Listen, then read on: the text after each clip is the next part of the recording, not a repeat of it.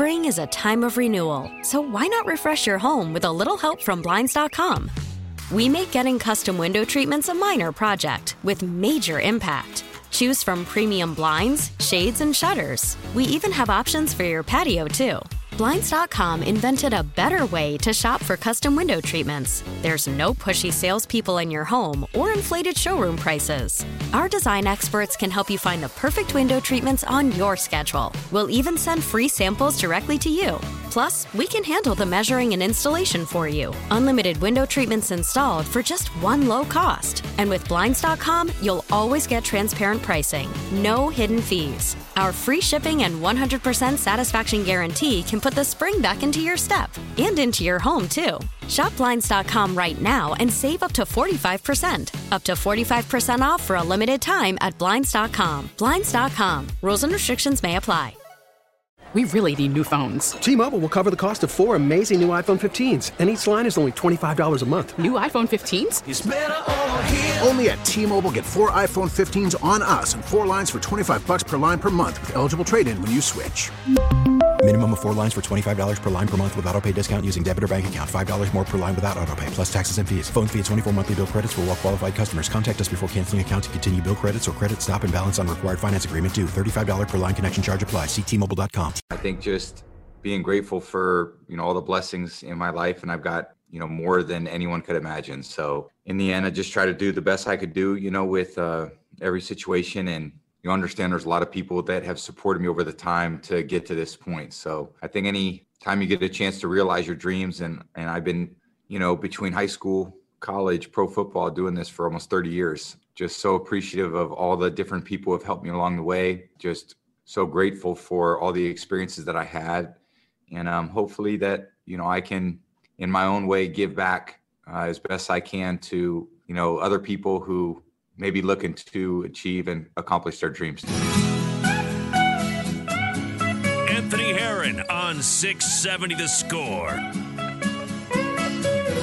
That was, of course, the voice of Tom Brady.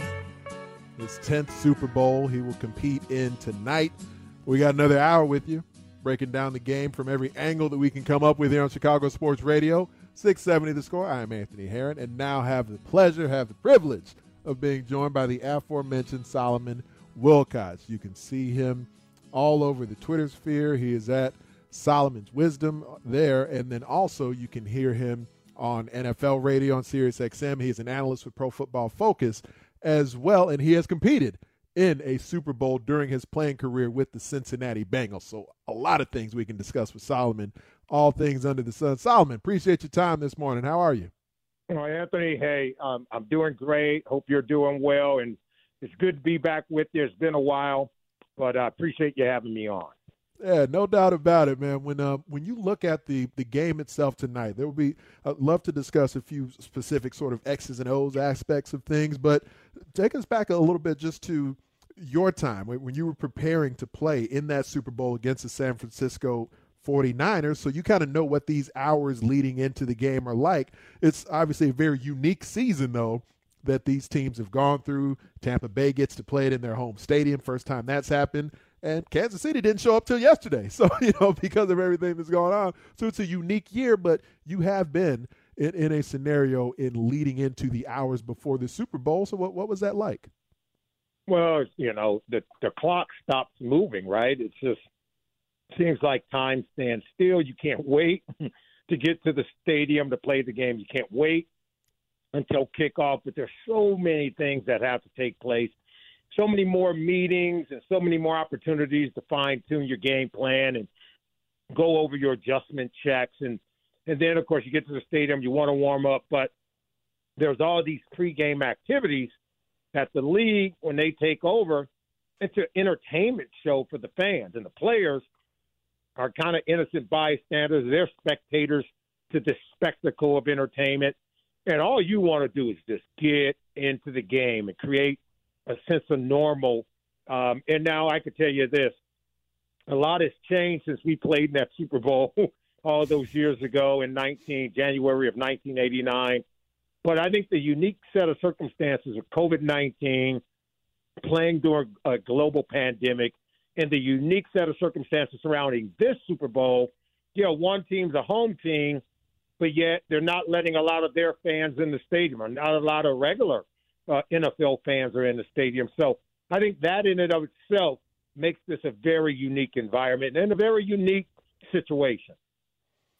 And with everything that the players, not just these two teams, but around the National Football League, the protocols that were in place, guidelines that had to be met, positivity rate overall, NFL was able to maintain a fairly low positivity rate. When would you say was a point throughout the season that you felt, things are going well enough where I'm confident we'll get to today and a Super Bowl will end up being played?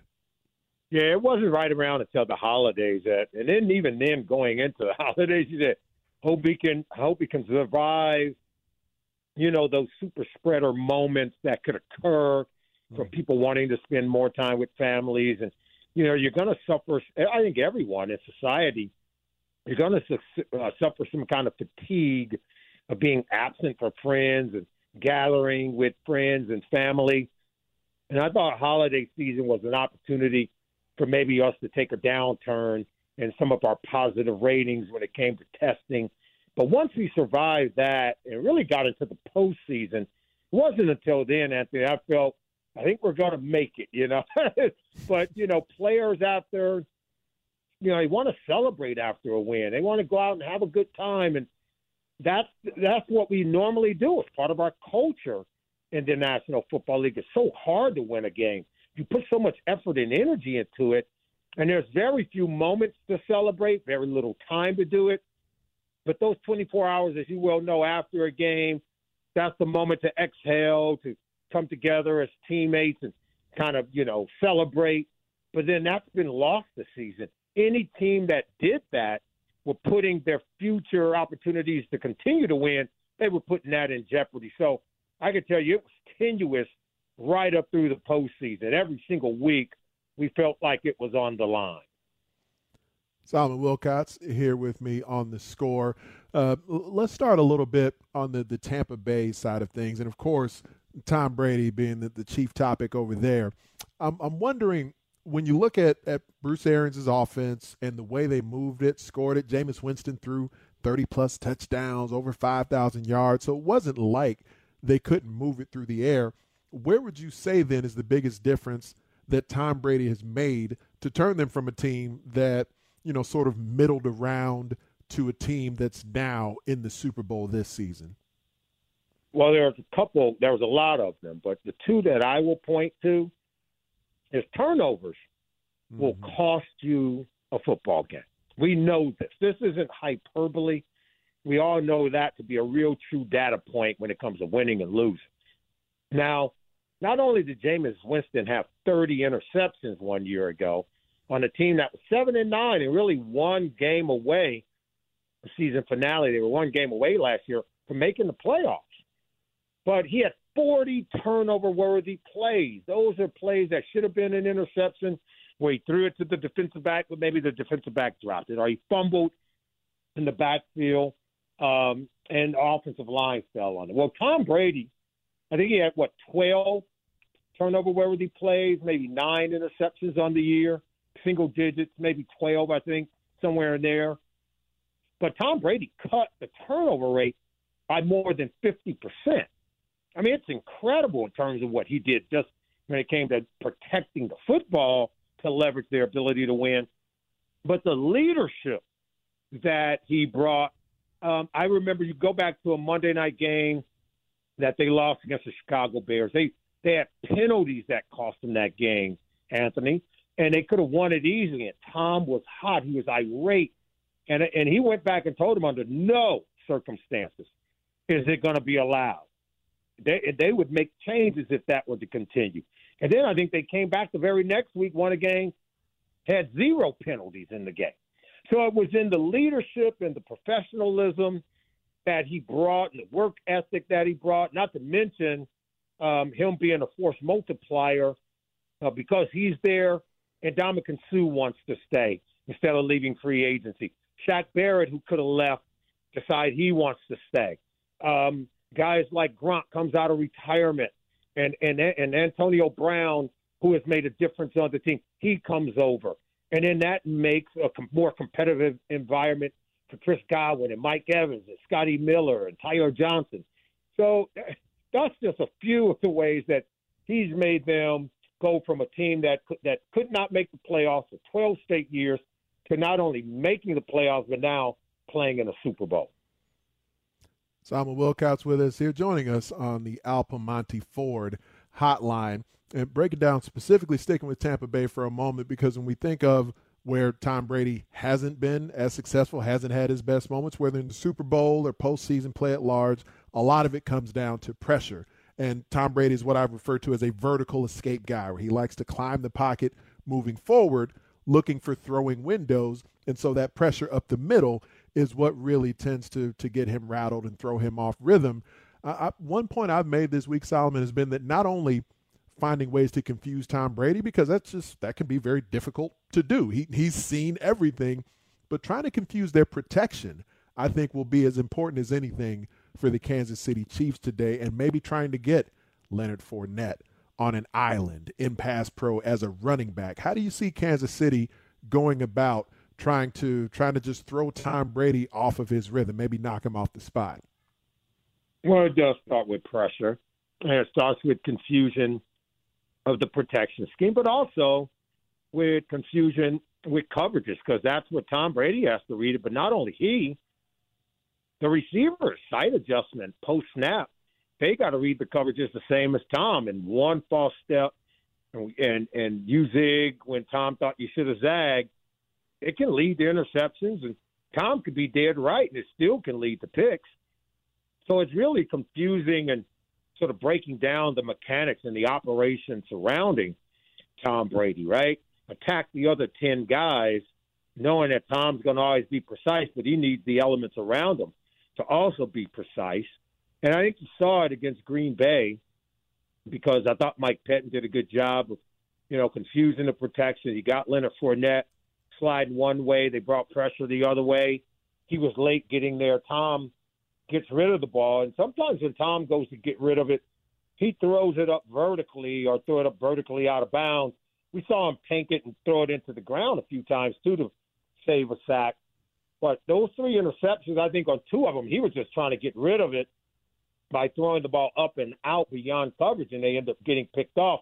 There was another time he did it, and they dropped the interception. So he could have had 4 interceptions in that NFC Championship game.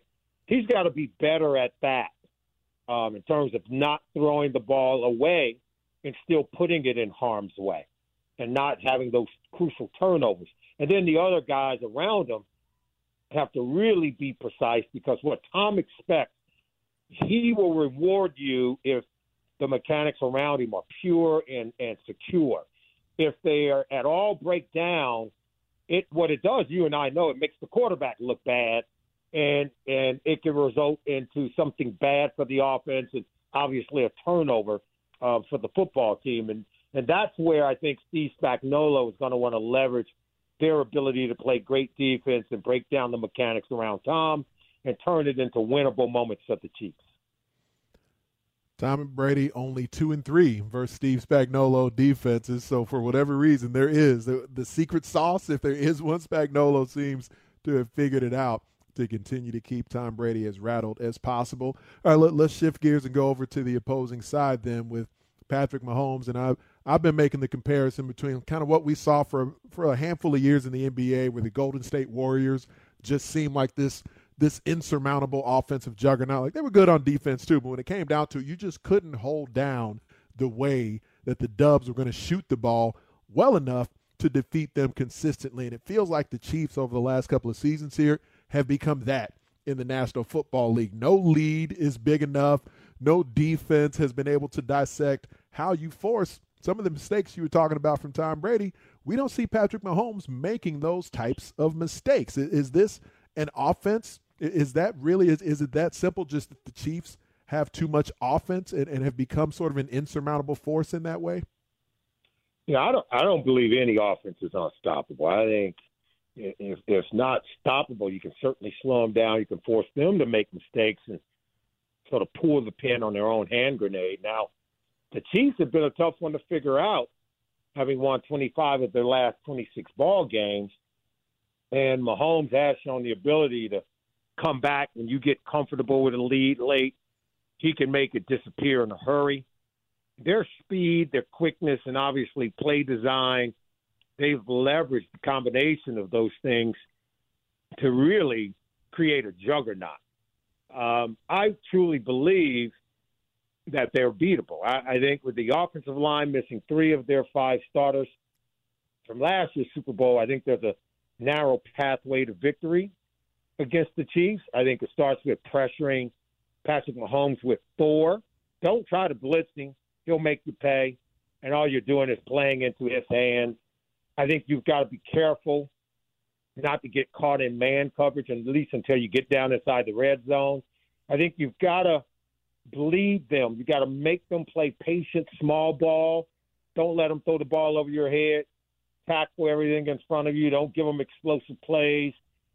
I think they will get sort of a little bit uneasy having to play from behind, and they'll force some things. They will. We saw it last year against the 49ers. 49ers did a great job up until 8 minutes to go, and then the pass rush kind of broke down, got tired, and they got greedy on the back end and gave up a few plays, and then Patrick Mahomes sort of solved the problem. But a cover 2 man when you play man, quarters coverage when you play zone, disguise those looks with the same alignment, and then morph and move post-snap to your assignment, and do not let them throw the ball over your head. And then you've got to move the double coverage from Kelsey to Tyreek Hill in ways that they're not going to be able to pick up on it pre-snap. Now, all that I explained is easier said than done. much more complex than that, as you well know. But that's the pathway, and I said it was narrow. It's not a broad pathway to victory when it comes to playing the Chiefs. That's why they're trying to repeat as Super Bowl champions. And for Todd Bowles, as the defensive coordinator, just looking at some of the PFF numbers, there's really only a few defenses that have blitzed more consistently this season. Baltimore and Pittsburgh being a couple of them that blitz with a higher percentage at a rate that goes beyond what we've seen blitz-wise from Tampa Bay. So what will be that balance for Todd Bowles then, where he will want to, I would imagine, have his team playing with a temperament, with an aggression that they're accustomed to, while, to your point, finding moments to throttle it back and just make sure you got enough bodies in coverage to contain what Kansas City throws at you?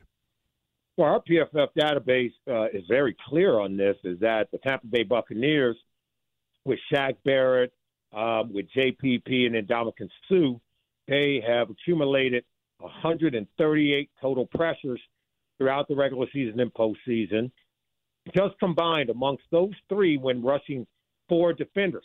By far the most of any 3 defenders on any one team when rushing 4. So they've got 3 guys who can get home when rushing 4. The real key is you've got to avoid blitzing until you get down in the red zone. If you're Todd Bowles, you're going to stick your flag in the ground once they get to the 20-yard line. And then that's where the windows become smaller, where their speed, the speed of Tyreek Hill and Sammy Watkins and Mecole Hardman is negated down inside the red zone. You can't run away from people in the red zone. So now you can blitz. Now you can play a little bit more man without showing it pre-snap. That's the key. And so you're going to pick your spots when you're going to blitz, but you don't want to force, Carlton Davis and, Jamel Dean to have to cover these speedy receivers across every blade of grass when you got 80 yards of field to cover. You do not want to do that. But once the field shrinks, those coverage windows shrink, now you're playing with house money against Patrick Mahomes, forcing to try to force the ball into coverage quickly while blitzing down inside the red zone. I think that's what the data supports, and I think it makes it very difficult for the Chiefs offense because that's not the game they want to play. Solomon Wilcots of NFL Radio, also an analyst with Pro Football Focus, with us here on 670 The Score, on Twitter at Solomon's Wisdom. And with Kansas City's offense, you referenced the pass protection that could struggle with the amount of starters that they're going to have out up front. Is there a way then for Todd Bowles to factor that in and recognize that, you know what, maybe we're not going to see Eric Bieniemy, Andy Reid. Maybe they just won't be quite as confident in some drop-back moments, and we may see a lot more pressure release from the Chiefs in facing Tampa Bay's defense. Is there a way that can be part of the Buccaneers' game plan in knowing that they're just not as competent up front as the Chiefs normally are? No, I think they know that Andy Reid's not looking at themselves as incompetent. I don't think that, Todd Bowles know they're going to do what got them here. And until you prove you can get pressure with 4, they're going to do it. They're going to drop back, and they're going to try to make plays. Now, if their pass protection breaks down in the drop-back game, I think Todd Bowles has already anticipated that Andy Reid is going to do some of the things he's been known for, and that is the quick screen game, right? That's the quick half rollout stuff, get the pocket moving, something that Mahomes could do. Hey, if Andy Reid was playing with Tom Brady, this stuff would be off the table. There's no way he would even be able to design such plays. But you can move the pocket against a bigger defensive line when your offensive line is not up to the task of being able to hold up against bigger, faster, stronger defensive linemen. You got to get them running.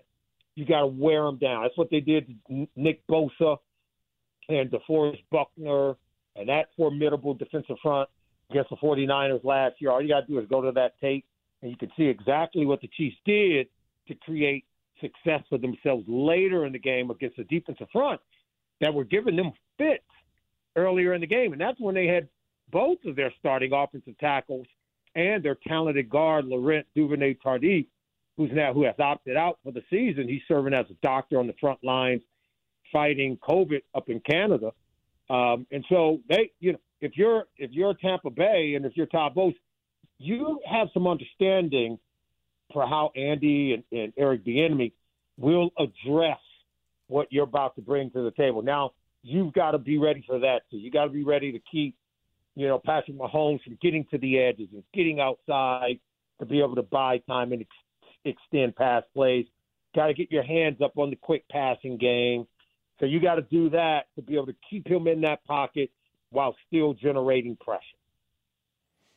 And but before we run here, Solomon, one of the things I was talking with some callers earlier in the show about was just memorable Super Bowl moments. And one of the things that came up, producer Mike Rankin actually played the clip coming out of break, was one of the Super Bowls that you covered between the Ravens and the 49ers and the power outage that was in New Orleans. Just kind of take us back to that moment. What's that? I mean, you've been in a lot of different broadcast scenarios in your life, but to be live, not just on national television, you're live internationally covering the Super Bowl, and the lights go out during that game, man. What was that like?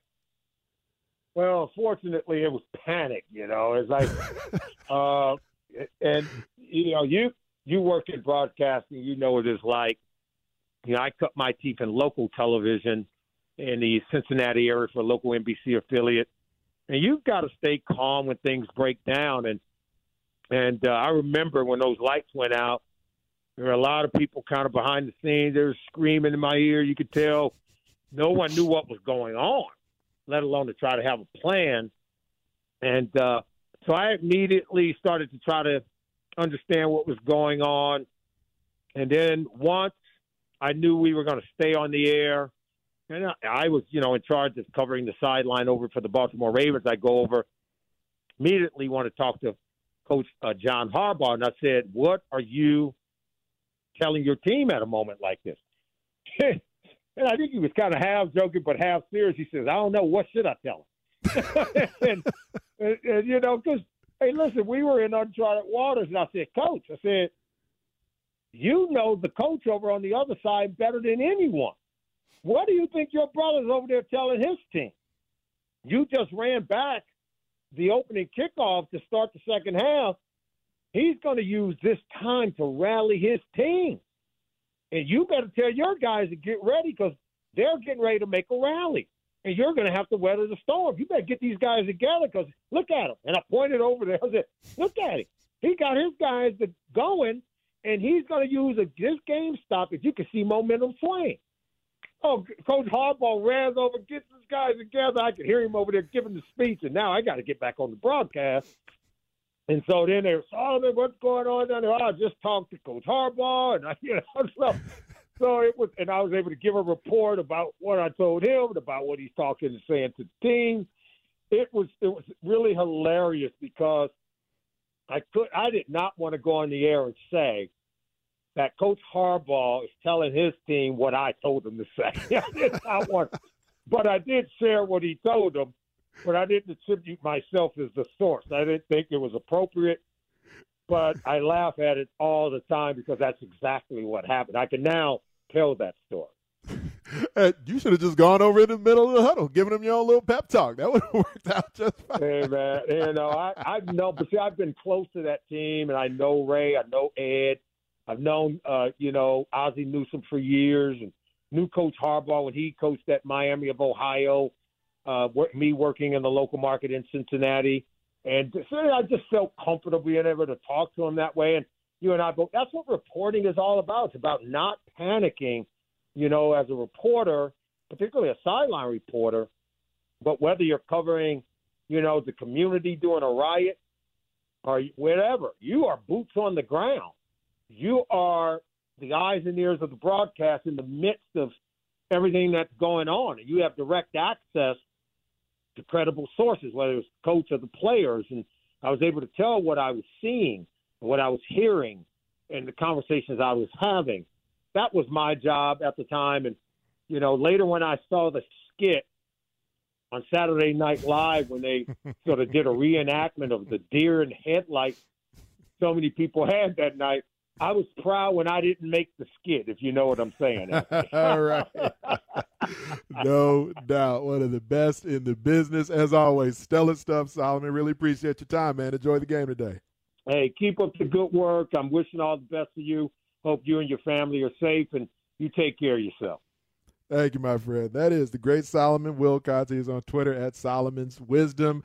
You can find him as an analyst for Pro Football Focus, and also he's all over NFL radio for Sirius XM. We'll take a time out here, come back. We're taking you up to noontime where Mully and Haw will take over. They've got a special Super Bowl Sunday edition of the Mully and Haw Show. And then, of course, there will be Super Bowl pregame here that is on the Score leading up to the broadcast of the game itself that you can hear here this evening. But we were sharing some Super Bowl stories earlier. Would love to continue hearing some of those from you at 312-644-6767. That is the phone line. And also, going to check out the text line, see what's happening out there. There's some chatter about some Super Bowl memories on the text line as well.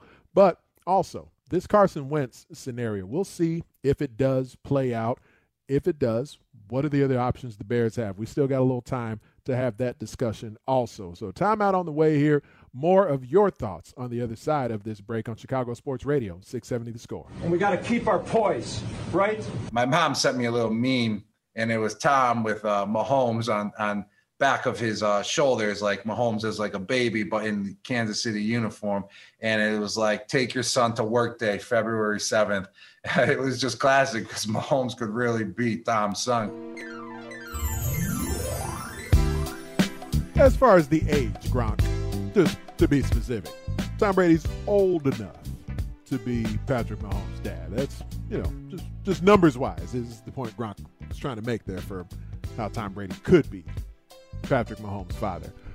That was the voice of Gronk himself, Rob Gronkowski. Funny moment where he was discussing things with, I usually say the assembled media. I guess they still assemble on Zoom to a certain extent, but not a lot of controversy this week, just leading up to the Super Bowl, as far as just making those types of memories. They had the barber for the Chiefs, apparently, had a positive COVID result that came back in the midst of cutting a bunch of guys' hair. So, they had to send him packing real quick. Guys left with their fades incomplete and whatnot, but they got that figured out in time to get on the plane and make. But I will tell you this: if he's cutting my hair and halfway done, and they tell him he got to stop, he finishing my head. I'm not finna walk out with a half. No, I'm not doing that. So had the Eric had the half fade, or at least would have, but they found a way to get it finished up. They completed those So there wasn't a lot of legit controversy that happened during the week, which is fine, which is all good, because either way, the game itself is what folks will be tuned in for. They'll be locked and loaded for that. And it seems like, regardless of what's gone on here, in recent years, I think the teams, the players, because everyone's grown up kind of seeing the Super Bowl, the week of the game and the day of the game, the coverage of the game become this international sensation that it's become, then it does seem that both teams have sort of figured out, just, not just these two, but the teams in recent years here have figured out how to be just on their best behavior in addressing things with the media and not carousing too much, running the streets at night, and making sure they're not gonna be the headline. The game itself should be the headline, and in recent years, that's really what this thing has sort of shifted into. I did want to make note, in addition to the Hall of Fame announcement coming out, the NFL honors were last night as well, and so many of you probably are aware at this point. Aaron Rodgers was named NFL MVP. That one has become largely a quarterback award, kind of like the Heisman, but NFL MVP, no surprise there. Aaron Rodgers, Packers quarterback, who will continue to be, regardless of everything that kind of went on after the Packers lost in the NFC title game, and Aaron Rodgers kind of, riding the fence with that a little bit. I didn't think he was going anywhere. Wouldn't have made sense for him to leave. Wouldn't make sense for Green Bay to want him to leave, regardless of when they drafted Jordan Love. Aaron Rodgers is one of, and perhaps the best quarterback in football. It's either him or Mahomes at the moment. So why would the franchise want to move on from him right now? Boo! And there's no better situation, Mike Rankin, for him to move on to at the moment either. So he won league MVP, no surprise there. Offensive Player of the Year, Derrick Henry, running back from the Titans, 2,000 rushing yards on the season. Congratulations to him. It is a little bit odd when you think about it that if you're the offensive player, you can win Offensive Player of the Year, but not league MVP. Two different awards, so at least you're able to honor both guys in that way. Another unsurprising award and honor, Aaron Donald, another Defensive Player of the Year award, 3 times for him now, winning NFL Defensive Player of the Year. Offensive Rookie of the Year went to Justin Herbert, quarterback from the LA Chargers, and Chase Young, the defensive end from Washington. He won Defensive Rookie of the Year in the National Football League, and not necessarily statistically a stellar season when you look at just the sheer sack numbers, but you look at the variety of ways they were able to use him, the pressure that he put on the opposing quarterback and forcing fumbles and those things. And Chase Young certainly lived up to his billing this year, being the Defensive Rookie of the Year in the National Football League. Coach of the Year, fitting, Kevin Stefanski in Cleveland wins that award, and Comeback Player of the Year goes to Alex Smith in Washington. And that's one where they may need to go ahead and just name that award after Alex Smith for everything that he went through to get back to the point he's at right now in being able to not only step onto the field, but be the key cog in leading Washington towards a division title. Now, a division title in one of the worst divisions we've seen in recent years in the NFL, but a division title and a playoff berth nonetheless for a guy that had, 17 surgeries. They talked about cutting off his leg, talked about maybe he wouldn't even live through the thing. And here he is. The discussion about Alex Smith throughout the bulk of his rehab was just that he was using the non-retirement just as a motivator, just to get himself back to sort of a representative quality of life. Most folks didn't believe he would ever actually play football in the NFL again, and there he is. Yes, I'm just looking at him at 17 surgeries, 693 days later that he finally made his return to football. Talked about amputating the leg, talked about him maybe never walking again, and there he was out there throwing touchdowns, completing passes, winning games as a quarterback and then as a starter again in the National Football League. So Alex Smith, one of a number of names that have been sort of bandied about for the Bears. That one wouldn't make a lot of sense, I think, for where they're at as a franchise. I would have felt better about even a Teddy Bridgewater probably a year ago, but it feels like, and I don't think the Bears certainly aren't in 2021 going to be a Super Bowl or bust team, but it feels to me like the results need to be ascension or bust. Like, not just show potential, but have some legit results of wins, legit results of looking like a team that can advance throughout the playoffs. And, making the playoffs as the extra squad this season in the NFC. I don't think many of us really thought going into that playoff game that the Bears had a shot at really making a playoff run. So to me, I think the results in the least need to look like that. And Alex Smith is not a quarterback who I think necessarily puts you in that position. So that wouldn't make sense. And a lot of other quarterbacks and the names that have been bandied about will stay put. The point I made earlier is one that I think is worthy of concern for depending on who ends up being the Bears quarterback that's going to be behind center for them in 2021. Now, Nick Foles, he was what he was as the Bears starter when he was in games, and it was against better defenses than most of the defenses that Mitch Trubisky had to face this season, but Nick Foles played poorly, played very poorly throughout the bulk of the time he was in the lineup for the Bears this year. So whatever confidence they had that he could at least be sort of a competent starter and be the guy, show himself as the guy who beat out Carson Wentz, that confidence was lost enough where they put Trubisky back in the lineup, finally adjusted the offense, and there's Mitch at least playing competent football. So maybe Nick Foles ends up being a part of a trade to bring in another QB. It seems like the most likely possibility for that could be in Philadelphia, where that brass has at least seen the best of Nick Foles in multiple stops there with the Eagles. In the end, though, you got a new regime in there. So is there enough faith to feel like Nick Foles can be a part of a solution there in Philadelphia if they were to move on from Carson Wentz? That may feel a bit far-fetched as well. Going to get a couple more Super Bowl memories in here on the other side of our final timeout. We're leading you up to noontime where Mully & Haw will take over as we get a special Sunday edition, a Super Bowl Sunday edition of the Mully & Haw Show, where they're going to take you up to Super Bowl pregame coverage here on The Score. And then, of course, the big game, like you hear folks refer to it as the big game, when there's like a sponsored element, when there's a promotion going on, you can't call it the Super Bowl. I'm just talking about the game right now. So Super Bowl 55 is going to be right here tonight on The Score. So keep it locked here throughout, as you have this morning and all throughout the afternoon leading into the game itself. One segment to go. I'm Anthony Herron. We got Mike Rankin on the other side of the glass here. More of my and perhaps your Super Bowl memories coming up on the other side of this timeout on Chicago Sports Radio, 670 The Score. Yeah, I mean, the Super Bowl is the Super Bowl. Being able to go up against one of the greatest, if not the greatest quarterback of all time in his 150th Super Bowl, I mean, it's going to be a great experience for me. I mean, to go out there and have a chance to repeat and get to do it against the best, I mean, it's something special, and I'm excited for the opportunity. Anthony Herron on 670 The Score. And it is on a Super Sunday. Just hours away from the Super Bowl. It's been a fun morning.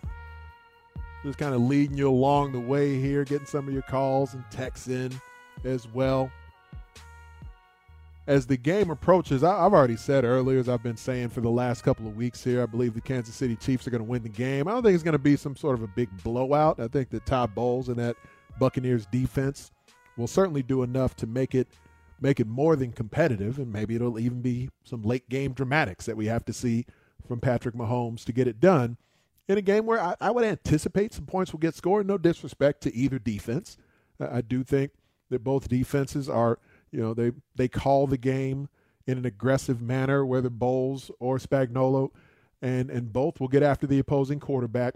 The difference in this game will be that Kansas City, as they get after Tom Brady, we've seen it throughout his career, and certainly at the age of 63, Tom Brady at this point, the second reaction possibilities just aren't there for him. It has to be in rhythm. It has to be on time. It has to be blocked up. And if it's not, then Tom Brady will either just eat the ball and take the sack, or, as we've seen, he will put the ball in harm's way, and Kansas City needs to be willing and able to make those plays, to get those interceptions, get those takeaways. Whereas for Patrick Mahomes, when they heat up Mahomes, yeah, he's sackable. But when you miss him, when he extends the play, then that second reaction is where, I mean, it's one of a number of ways where he is just absolutely elite. He is amongst the most special talents we've seen at the position. And so that mobility that can hurt you as a true runner with his legs, picking up yards, perhaps even rushing for touchdowns. But a lot of the chunk plays for Kansas City tend to come as Mahomes continues to run with a passing temperament on the move, keeping his eyes down the field, as you hear folks like myself talking about. And when he does that, having Travis Kelce, having Tyreek Hill, having Mecole Hardman, having just a slew, Sammy Watkins, of of weapons to be able to deliver it to, then that's where a lot of the chunk plays tend to come from. So if they find a way, if they can get home, and yes, the offensive line being depleted, having no Eric Fisher, no Laurent Duvernay-Tardif, having those individuals being out, it's certainly a big deal. So if they can get home and maybe not even just get sacks, maybe force turnovers, get takeaways from Mahomes, force some fumbles, then that, of course, puts Tampa Bay in a better position, because not only do you take the ball away from Mahomes and that Chiefs offense, but you can perhaps give it to your offense, give it to Tom Brady in strike territory. And one thing I pointed out, I think a level of aggression that would be there, perhaps it's not as much between the 20s when you're facing Tom Brady. Maybe it is more in the red zone when you're facing Tampa Bay's offense, because Brady isn't as likely to make those mistakes, to have the errors once you get in the red zone as some other quarterbacks. And so for two defenses that don't mind additional pressure, don't mind bringing 5+, I'd say perhaps you see an approach that's a little more conservative between the 20s. And then once you get down in the red zone, maybe that's where they try to sort of force Tom Brady's hand, as opposed to trying to get aggressive out in the field. There's plenty of pass rushers on both sides of the field here, where both teams, both Kansas City and Tampa Bay, can and should feel comfortable and confident that they can get home without bringing pressure, but you do want to show a variety of looks to the opposing QB. But Chris Jones, Frank Clark, they can get home for Kansas City. Folks maybe not, they don't talk about them quite as much because we pay so much attention to what happens on the Chiefs offense, but it's a quality pass rush they have over there. One thing that's worthy of note, worthy of watching throughout the game, will be the back end for Tampa on their defense, where Antoine Winfield Jr., he's been banged up recently, Jordan Whitehead, both safeties expected to play in the game tonight. But as they do, are they really at full tilt? Are they going to be in a position where you can see them, especially with some of the extended plays, the second reaction moments from Mahomes, and they're chasing Hardman and Hill and Kelsey and whoever the matchup may be against those safeties, as they're chasing them all over the field? Are they going to be in a scenario where perhaps if they don't feel quite as fit and ready physically, or if that torn labrum for Whitehead, if he's in a position where he's trying to reach out for a tackle in a moment where maybe he doesn't quite make that arm tackle because he's not at 100%. I'll be watching the safeties for Tampa Bay closely in tonight's game as well. Stylistically, both quarterbacks couldn't be more different. It does feel to me like what we've seen from the career of Tom Brady will be very hard to emulate. It feels far-fetched that anyone will ever duplicate this volume of Super Bowl runs. But the thing is, in the quarterback discussion, I had this with Parkins a couple of different times over the last couple of months, let's say, in referring to Tom Brady as the GOAT, he's had the greatest career in the history of the National Football League for success. He's certainly not the most talented individual at the quarterback position we've seen. And whether you're talking one game or one series or one season, that's a different thing, because there have been quarterbacks who've done sort of one-offs better than Tom Brady. It's the compilation of his career that is just so magnificent, it's second to none. And now you have Patrick Mahomes on the doorstep of being able to showcase the Aaron Rodgers level physical traits, but then on the front end at just 25 years old, of maybe because he's got perhaps the best play caller in the National Football League and a head coach who is maybe just in his prime. You can be in your prime up to an advanced age as a head coach, and he's got talent all around him. He's got an even better defense than he had early in his career. Maybe we're witnessing the front end of Patrick Mahomes combining those unique all-time physical traits at the position, and certainly the acumen to get it done at a high level, but also being surrounded by an organization and infrastructure that can allow him sustained greatness, not just of individual play, but sustained greatness of winning. May not just be a ring, may not just be 2 Super Bowl appearances. This may be a run perhaps similar to what we saw in New England. It's asking a lot. It'll be a long time before we can really say it's on par with that, but it's going to be a special thing we get to watch, and really the only time probably we will see Mahomes versus Brady on a Super Bowl stage. So enjoy it tonight. Enjoy the coverage on The Score throughout the day today. My thanks to Jason Goff and Solomon Wilcox for joining me on the show. My thanks to Mike Rankin on the other side of the glass for holding it down for me. Thanks to all you for calling and texting in. Mully and Hall on the way next, leading up to Super Bowl pregame coverage. And then, of course, the Super Bowl itself. Make sure you keep it locked right here all day and all night on Chicago Sports Radio, 670 The Score.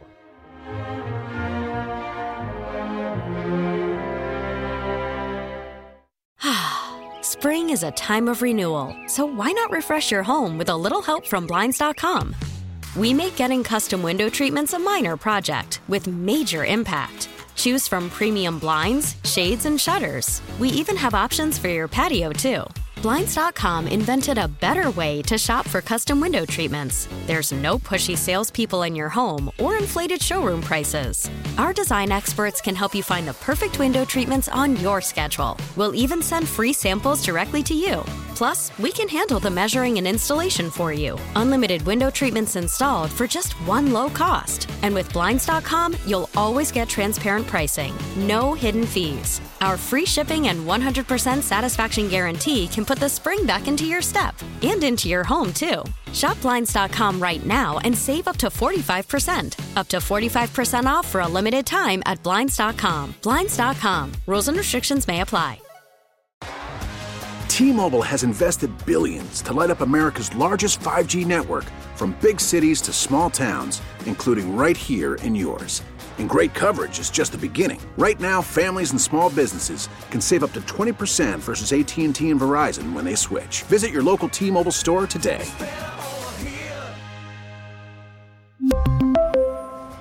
Plan savings with 3 lines of T-Mobile Essentials versus comparable available plans. Plan features and taxes and fees may vary.